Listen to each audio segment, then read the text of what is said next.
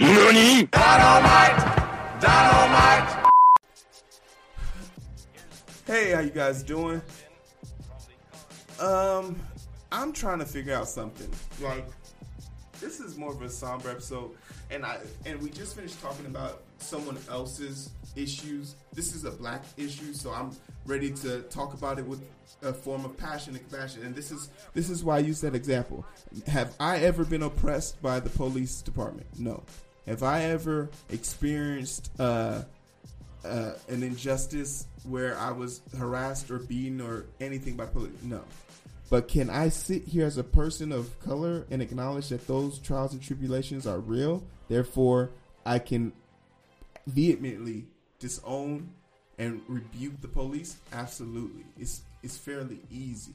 But black people have a very unusual skill, and it's probably because we've been under the microscope for so long, where we can acknowledge when other people are suffering, and we can share our light to give them a platform so that they can speak about their issues.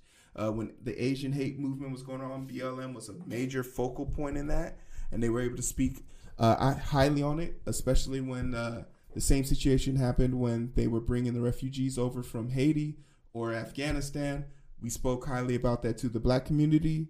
It's our greatest asset is our ability to love. It is also one of our greatest weaknesses.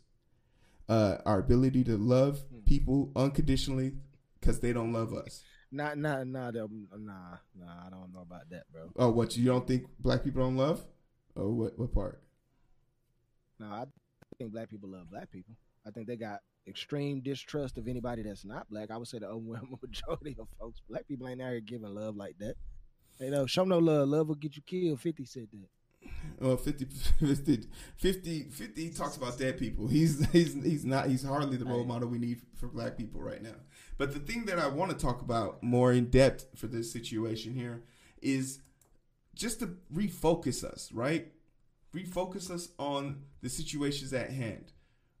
That just because the pandemic's going on, just because LGBTQ is going on, just because Asian hate's going on, we shouldn't remove the focal point from our people. And not only just our people, our young people. We have a story from October 5th. A mom takes action after her 5-year-old son was put in a chokehold at school. And this one comes deeply because this is a kid from the motherland. Looking at their last name, they're definitely from a different country. And the stark situation here is the things that were allowed to happen to this kid and how he's phrased in this story. Now, I don't know about you, Eric, but ADHD I don't think is a fair diagnosis of a kid. What kid doesn't bounce off the fucking wall? Yeah, that's a problem. How does a 5-year-old have ADHD? Who diagnosed a 5-year-old with ADHD? He's 5 and he's a boy. And I'm not a pediatrician. I'm not a kid, but and this might be some nuanced science, and rightfully so. But I don't think the excuse a kid has too much energy is a reason to have him arrested. What kid doesn't have energy? I could make a kid run a fucking marathon, and if I asked his ass, "Do you want to go get some ice cream?" he's popping up and going to go get some ice cream. Yes.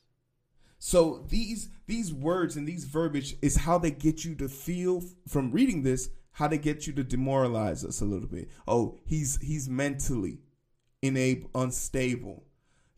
And you never guess what he was being accused of. Not only does this kid have genius level, because this is how you should have taken it. A kid who doesn't speak the language, he basically learned a Spanish song in his language arts class, perfected the song, and loved it so much that he continued to sing the song throughout the day.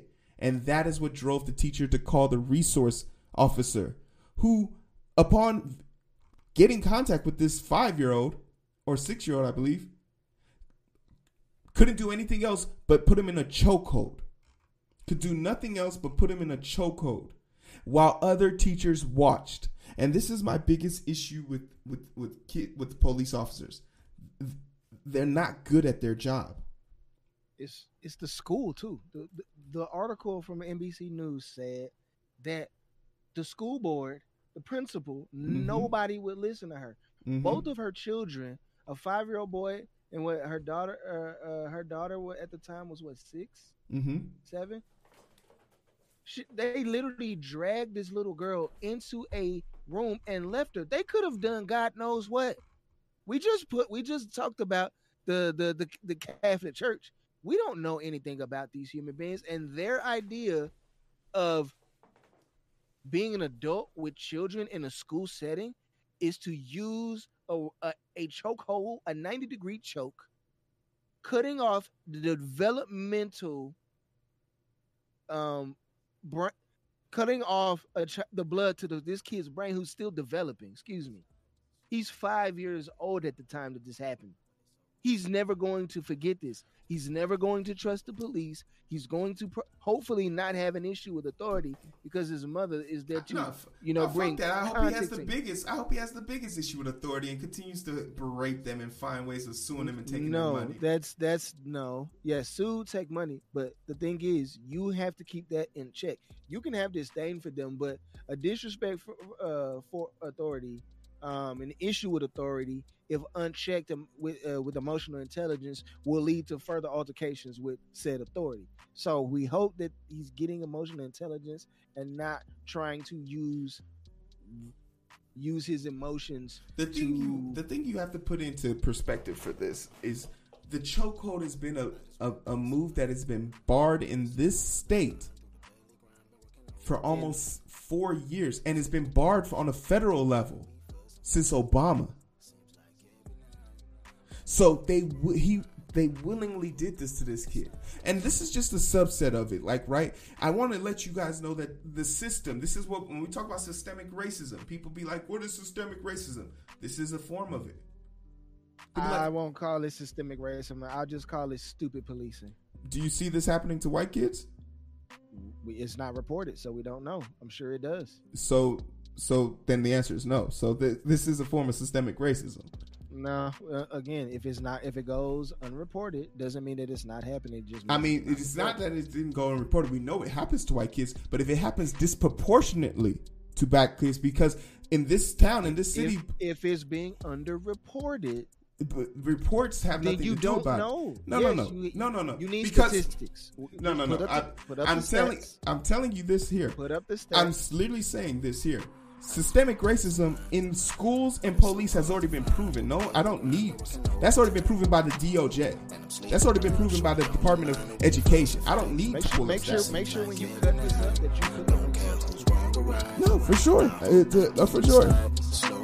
And catch the vibe, but it's so hard to find through the daily grind. Been working overtime, and I'm sleep deprived. Shorty on my line, and we fuss and fight. Seems like every night. Don't care who's wrong or right. I hope the end is sight. Slow it down and we